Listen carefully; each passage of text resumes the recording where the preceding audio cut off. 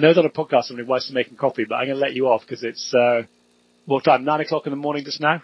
California time? It's 10 now because of daylight savings time. Yeah. So it's, during COVID, my office here, I've got 2 desks, I've got a fireplace, I've got a bar and a coffee machine. So I can pretty much lock up in here. Oh, you're a prepper. Have you got a rifle in there as well, just in case they come for you? I don't. I should, I guess. You won't go there.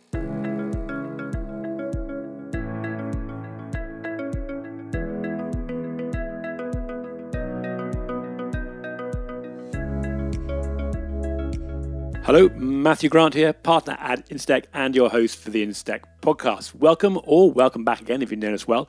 Another treat in store for you this week. Garrett Cohen, president of CRC. Now, CRC is one of the largest global wholesale brokers. More about what that means in a moment. Garrett and I discovered each other through an article I wrote, and we've been delighted to have had CRC support as a corporate member. Now, as you'll hear in a moment, Garrett's interest extends well beyond brokerage. He's an active investor, mentor, and forward thinker on topics such as crypto, cyber, parametric, and cannabis, and the relevance of and for insurance. Now, if you've missed the news and are wondering what happened to London, well, of course, the city itself is still there, but with our global coverage and now more than 1/3 of our members outside of the UK, we felt it was time to reflect that in our name. So that's us now. Instech, we've released 10 reports, held 15 live events, 25 digital events, 52 podcasts, and countless articles, insights, and newsletters in the last year.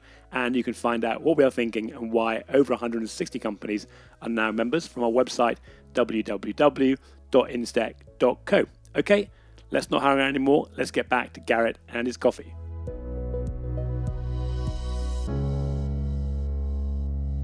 Garrett, great to have you today. I think 30% now of our listeners are in the US. So it's always great to get somebody who is on the other side of the world. I guess in your case, almost not exactly the other side of the world, but 8 hours or 7 hours time difference just now. But you are president of CRC, one of the largest wholesale brokers in the US. We're going to talk a bit more about what a wholesale broker is in a minute. You yourself are very active in looking for new solutions, really for your clients, new markets, helping the retail brokers out there. Certainly in discussions I've had and what I've seen you writing and talking about, you're a big supporter of innovation across the market. And we're going to be talking about a few of those, covering crypto, parametric, and some other emerging risks. And you also, I know you're a private investor as well, and you've been a Lloyd's Lab mentor, and I think there's a whole lot more things there on LinkedIn that I didn't cover. But welcome. And did I miss anything off that, or did I get anything wrong that we should correct now? My main job is president of or co-president of brokerage for CRC. And outside of that, I've been active in the startup space for a number of years and owned an incubator in the Bay Area with some partners and called The Battery, and another one in Barcelona, and work with Lloyd's Lab and Broker Tech Ventures, which is a great U.S. organization, and 500 Startups, which is a more traditional incubator.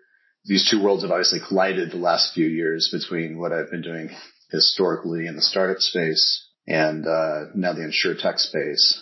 And then I work with Hudson Structured Capital Management on their investment advisory group. And then I'm on the board of a SPAC that's looking for acquisitions that are insurance related and may or may not be InsurTech related. And that's called Keros.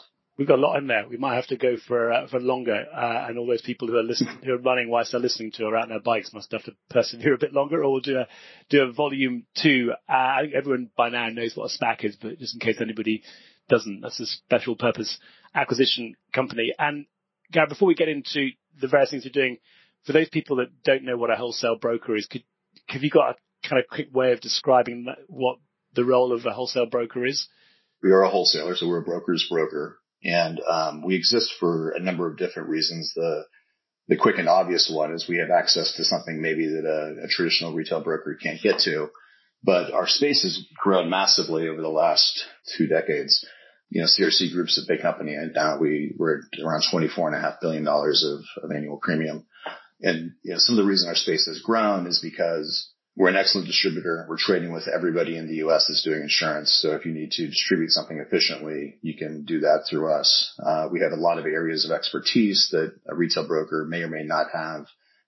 We can do outsourcing really well. We've got data and technology. The wholesale brokers have grown a lot because we've become more partners with the retail brokers. So my background is doing, being involved in private equity flips of wholesale brokers, and CRC is a roll up of what, used to be 4 of the top 5 with, Tri-City and then Crump and CRC and Sweat. Crump was Marsh's wholesaler. Sweat was Aon's wholesaler. And so we're all the same company now. It was us, and then, Amwins and Ryan Specialty have really consolidated the market in the U.S. much more than the London market has consolidated.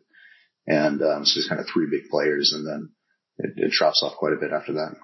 And then that means that your clients, on the one hand, are the insurance carriers that are looking for you to deploy their capacity and find, I guess, their clients. And then the other side of the equation, it's the retail brokers who are going out to the, personal lines, small business and corporates all the way across those different types of ultimate client.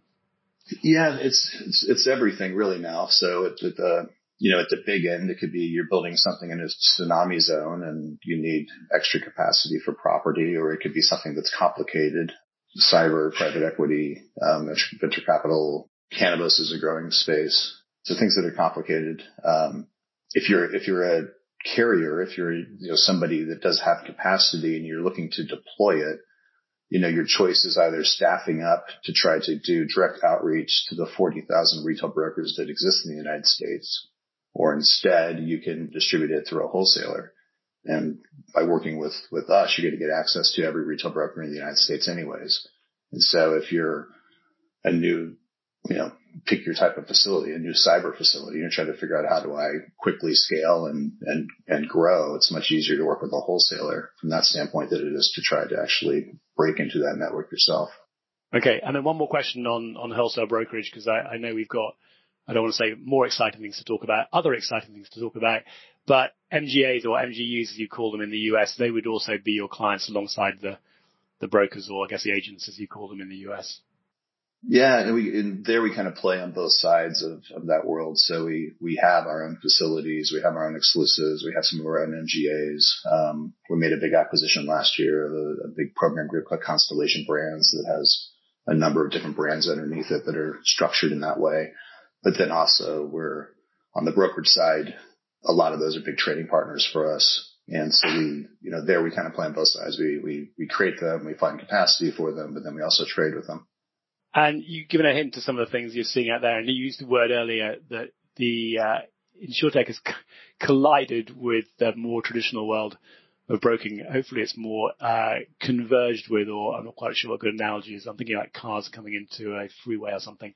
But just to kind of get us off to start with some of the things you're seeing that are actually proving successful, are there a couple of themes or companies that illustrate those themes that are kind of top of mind for you just now? Zenefits was sort of the first company to put InsurTech on the map. And as I was watching it grow out of San Francisco, it kind of got this really crazy high valuation, which got up to like $4.5 billion. And the founder of that company would famously say brokers are dead, which showed kind of a disconnect from, I think, what the conventional thinking is now, that, brokers probably aren't dead, and there's a lot more movement around figuring out how to supplement the distribution channel. I think he lost that battle, didn't he? I think he disappeared before the brokers did from Zenefits. he did, yeah. He did fine though.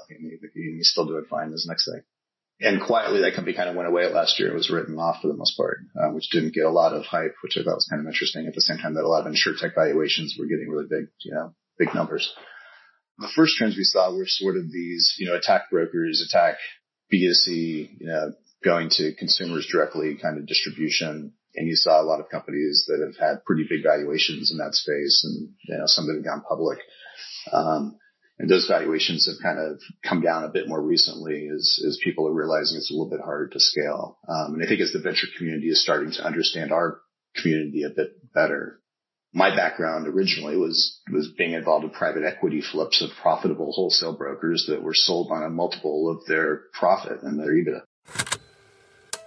Okay, some quick lessons on company valuations. Now, the traditional way of valuing a business is as a multiple of the company's earnings or profit, or more precisely, earnings before interest, tax, and depreciation, often referred to as EBITDA. So if a company makes $10 million in profit and an investor decides that 10 times the earning is the right multiple to use to value the company, it will be considered to be worth $100 million. Now, this is sometimes referred to as value investing. With growth investing, investors pay less attention to earnings and are looking more at what the company could be worth in, say, 5 or more years' time, based on some dramatic year-on-year revenue growth projections. And many of these types of companies often involve repeated revenue software as a service or SaaS business models.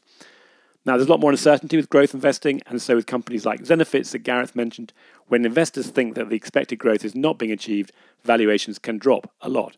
As Gareth goes on to explain in a minute, and bear with us for a couple more minutes, there is some noise in the background here that we sorted out. That's much different than the valuations that I was used to dealing with as an angel investor and playing at starting stage companies. There, we're typically kind of putting our thumb to the wind and saying, okay, we kind of make something up, right? Like we'll have a investment at between a $4 million and $8 or $12 million valuation when they're getting up and going, depending on how good the team is and the idea. And you kind of honestly make that up a little bit. It's not really the right way to do the math. And between those two, it got really interesting as you saw like a lot of really big valuations coming out of the insurtech space. And in some cases, when it was like a real SaaS company and SaaS multiples work a certain way, I thought that, some of the valuations made sense. At other times, when the company was saying our premium, and it was an MGA, our premium is our revenue, it's not really true, that they were getting pretty big valuations. And to me, there became like a little bit of a disconnect, and some of that still exists. So you wouldn't probably be an acquirer of companies like that because they don't have big profits and they don't have big books of business. What we're starting to see now are these, companies that are solving certain niches. And so, like AgentSync spun out of the problem that Zenefits had on licensing and keeping agents' licenses in place. And, the founder worked at Zenefits, solved that, realized it was a scalable solution that a lot of people had a problem with. And the TAM there is huge and it can be valued like a SaaS company because it effectively is one. That's kind of a niche solution that solved a really big problem that otherwise is inefficient currently. Just explain a little bit about what that problem is, just for people that like me, that aren't close enough to understand what the issue is they're solving and why the addressable market is so big for AgentSync. It's a licensing issue, and especially in the States because we have state licensing. And so every state has individual licensing requirements.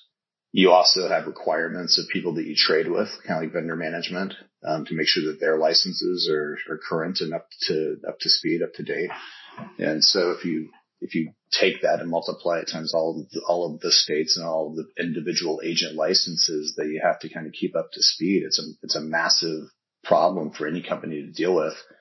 And obviously companies aren't on their own typically designing solutions to help solve that specific problem for themselves. And so companies generally don't do it well, or it's arduous. And so that's what he realized was an issue he could solve. I want to come back to an area that I know you've got a lot of interest in. And for me, I'm still challenged about where it's going to go, and that's crypto. But up until probably 4 weeks ago, I just said that the cryptocurrencies was used for investment or probably more likely speculation. And then the second one seems to be paying for ransomware for hacks. I guess the third one I think now we're seeing is people in Russia or Ukraine and actually now using crypto where it's kind of hard to use conventional fiat currencies. But up until then, it didn't really look like crypto is going anywhere. But I think you're a bit more enthusiastic about the future for crypto. So it'd be good to know just where you see it going, and then maybe talk a bit about some of the insurance use cases specifically. Most of us in the Western world don't really think a lot about countries that don't have great currencies. So if you think of any country with like a peso, or countries in Africa or Russia now, in those places, when you have a currency that depreciates and stabilizes and the government abuses, you can't take a loan out, so you can't borrow money, you can't save money. You have to try to do it in other currencies. When you think of people that have had to flee countries like Syria or Ukraine right now, if all of your stuff is tied up in a local bank, it gets pretty difficult and it's hard to move across border. If your assets are held in a crypto wallet, it's completely mobile. You can move and be using it the next day. So from a currency standpoint, there's a lot of promise in the format. it does start to change kind of everything over time. And I expect the euro and the US dollar both to have their own like actual tokens pretty soon. Those tokens will all eventually be valued based on their own merits and based on the networks they're powering, or, based on, whatever the perceived market value is. One of the great things about, these tokens is you can have like an international investment community that can move tokens around very quickly and efficiently. Much different than the way we trade securities now, where it's generally on exclusive exchanges like New York Stock Exchange or NASDAQ or something like that. One of the companies I'm excited about is called Insuro, and I think you've spent some time with them before. But they're the first reinsurance company that's backed by DeFi crypto. And it's really a great marriage between like the old world and the new world, where they're doing what they need to do on the regulatory side so that they can be an active reinsurer, while at the exact same time they're backing that with this new asset class. You're also tapping into people who've got crypto who are looking to invest in new ways of utilizing their crypto. So there's a kind of third dimension to it that makes it quite attractive. The returns in that space are just so beyond what you see in the normal financial markets right now. I'm making 14% interest on Great Britain pounds, right? Like 14% interest on US dollars in a stable way that, as far as I can tell, is not so risky. I think more of the profits are kind of going back to the people rather than larger institutions. So insurers, that's one angle. And then, of course, there's also insuring. Means you can't, or no insurer should be offering to insure the wallet or the contents of the wallet. That'd be foolish. But there is insurance out there for insuring the keys and the sort of other aspects of crypto. I mean, what else are you seeing out there you like in that space? Looking at it from an insurance or insurable perspective. When we're looking at the insurable side of it, that's been really tough. Evertas is coming out of Chicago. They're a new company that's working on some of the crime stuff. Superscript's a London broker that's working on some programs. And then we've got a few carriers that are starting to kind of like kick around some of the insurance issues. The big insurance issues we've had have been crime, obviously, but I think people will get comfortable with that over time. There's a perception that, crypto is all nefarious stuff and it's not traceable and it goes to ransomware and that kind of thing. And, the reality is that crypto is much more traceable than dollars or pounds. There's not a cash element. So as long as you don't run them through mixers, which I think will become more illegal over time, which kind of like blends them and spreads out the payments so you can kind of tell where things go. A bit more on these blenders and mixers, also known as cryptocurrency tumblers or cryptocurrency mixing services. So these are online services that mix potentially identifiable and often tainted cryptocurrency funds with other crypto funds in order to make it harder to track those that come from illegal activities. These are then mixed over periods of time and redistributed to different destination addresses, making it hard to establish what came from where. A bit like that basket of odd socks that's sitting in your laundry. Now, back to Garrett and NGOs or non-governmental organizations. NGOs are actually quite excited about crypto because it allows them to see exactly where every single asset that they've sent goes. Right now, they lose tons of money once it turns into cash.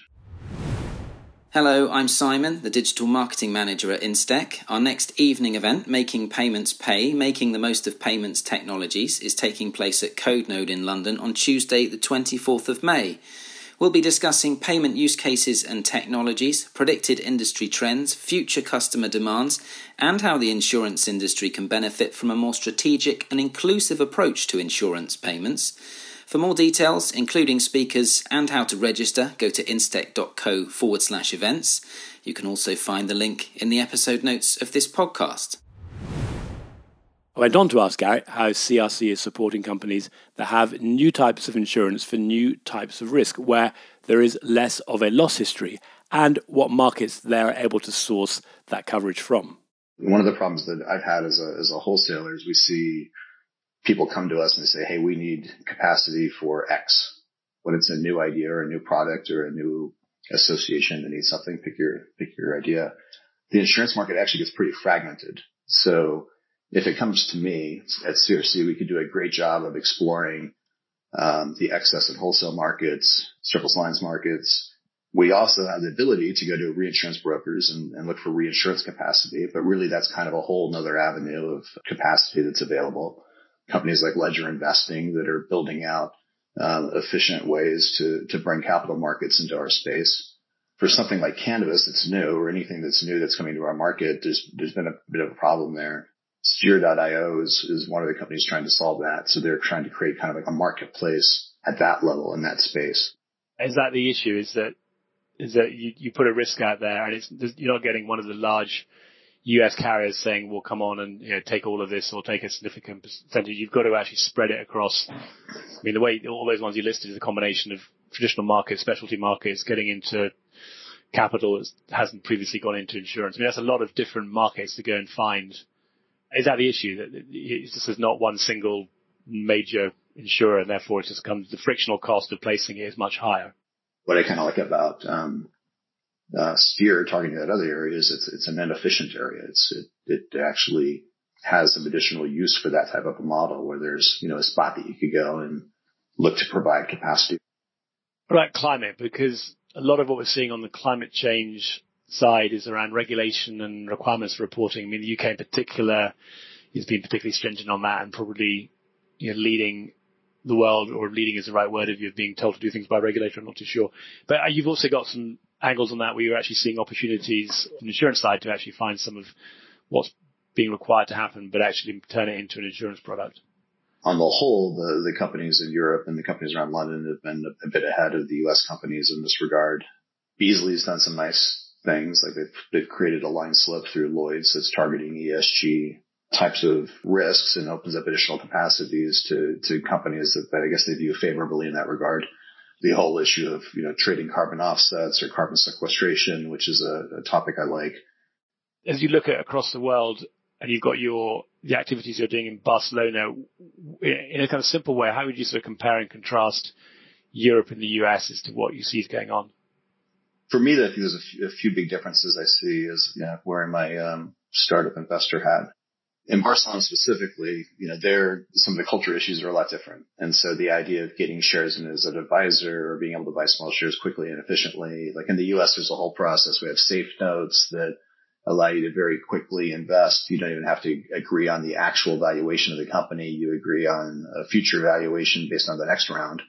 So just over time, a lot of what has happened, and, I'm San Francisco based, so kind of like in Silicon Valley, has made that process very efficient, very much part of the culture. Sharing and equity is part of the culture. I am on the boards of a couple of companies in Spain. It's slow. You have to get notaries involved. In the U.S., it takes seconds. Another difference that I've seen between Europe and the U.S. is just the valuations in Europe are better. Better for who? Because I would have thought the U.S. ones are higher. Thank you. I'm not sure you mean better. I mean higher. The U.S. ones are higher. Well, if you're a startup seed investor, then they're better in Europe. So you want to catch them at lower valuations. In the U.S., it's changed over the years. When I started doing angel investing, often companies were kind of valued at $1 million, $2 million. Now they've gotten pretty high, and often you're seeing A rounds that are really high. And in the insurtech space, sometimes you can see really big rounds at high valuations for companies that haven't done a whole lot yet. You see a lot less of that through Europe and even in London. It's more conservative. It's a little bit more slow moving. The valuations are generally lower. The exits could be the same to the benefit of that market, I think. But on the US, I mean, if those valuations are much higher, I mean, and when one is going in, then the expectations of the investors are going to be high. Are you seeing, is there a sort of faster, higher fail rate in the US then because people, if they don't deliver on early proof, might not be revenue, but various other metrics to prove growth, then the investors do want their money back, or are they kind of hanging on for a long time because the way the funds are designed means they can do that? Zenefits, which was, I would still argue was kind of the first insurtech, just eventually failed last year. And because they had raised a lot of money, that took a while. When you do raise those big rounds, you've got some runway. They tend to spend aggressively, but not necessarily all at once. And it gives them some time to either, make it or it doesn't work. And then you have a down round or something like that. I don't think it's created like quick churn, just because they have enough money that they can last for a while. You mentioned, Europe, I guess now the UK, we're no longer part of Europe, but geographically we're part of it. Some of the things the government did in the UK to allow investment as angels actually was ahead of what's happening in the US with some of the tax breaks and you talked about the regulation and things. But I think the US has now caught up. But crowdfunding and things have been around in the UK, which made it a little bit more flexible, albeit, as you said, to the benefit of the investor, some lower cost of being in there. So I think it was going to be interesting to see how that all plays out. And nobody issues a press release when they've gone under. You don't always know what happens to these companies until you start scratching the surface or looking on LinkedIn. In terms of people you might want to hear from or contact you, what are you interested in hearing about, or who are you interested in hearing from? I'm always interested on behalf of, CRC of anything that's new or interesting or something that we might want to look at distributing as a company. And so, from a CRC standpoint, we do trade with every retail broker in the United States. And so if you've got something that you want to quickly scale, we can look at that. We have a ton of data. We can reverse underwrite the entire marketplace because we've been collecting underwriting data since 2014 on everything we place. So if people are interested in exploring areas to see if products can be developed, we're quite good at helping with that. Wholesalers, I'd argue in general, are pretty good places for startups to partner with. In the US, at least, there's kind of three big ones. And so you're not going to offend too many other people if you're doing something with one or two of them. And we have friendly relationships with all of the major carriers and all of the retail brokers. From an investment standpoint and that sort of thing, I try to look at as much as I can. I've taken stuff in that's come in cold before and had some great success with that over the years. So it just depends on what the ideas are. CRC is not really doing direct investing. The bank that owns us has a corporate venture arm, and I've got a good relationship with them, and we'll kick things to them sometime. But for me, if things like that are done, it relates more to IA Seed Ventures, which is a fund I'm a partner in, and it might be something I talk with the Hudson guys or other VCs I'm friends with about. So it's we'd like to have you as a member of Instech. We're also there helping act as a filter, or at least do a little bit of packaging up if things come through to us and pass them on to you as well. We're getting close to wrapping up, so I asked Garrett what else he was interested in that we hadn't covered. I love the parametric space. I do like the capital markets space. There's a lot of interesting things that can be done in insurance and in the finance world generally around it. You've got a great podcast, and you always have interesting guests. Great. Well, Garrett, I think that probably brings us to the end, and it was great to catch up. And looking forward to seeing you face to face. Now we're all back. London is buzzing, so I'm sure you've got lots of meetings when you come over. Thank you.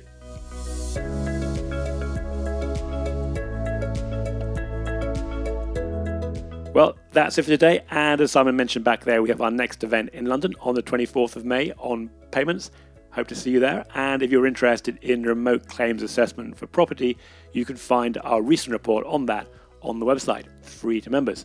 Finally, if you are wondering what you're missing out on, what you don't know, and who doesn't know you by not being a corporate member, then let me know. Matthew Grant on LinkedIn, or any of us, hello@instech.co.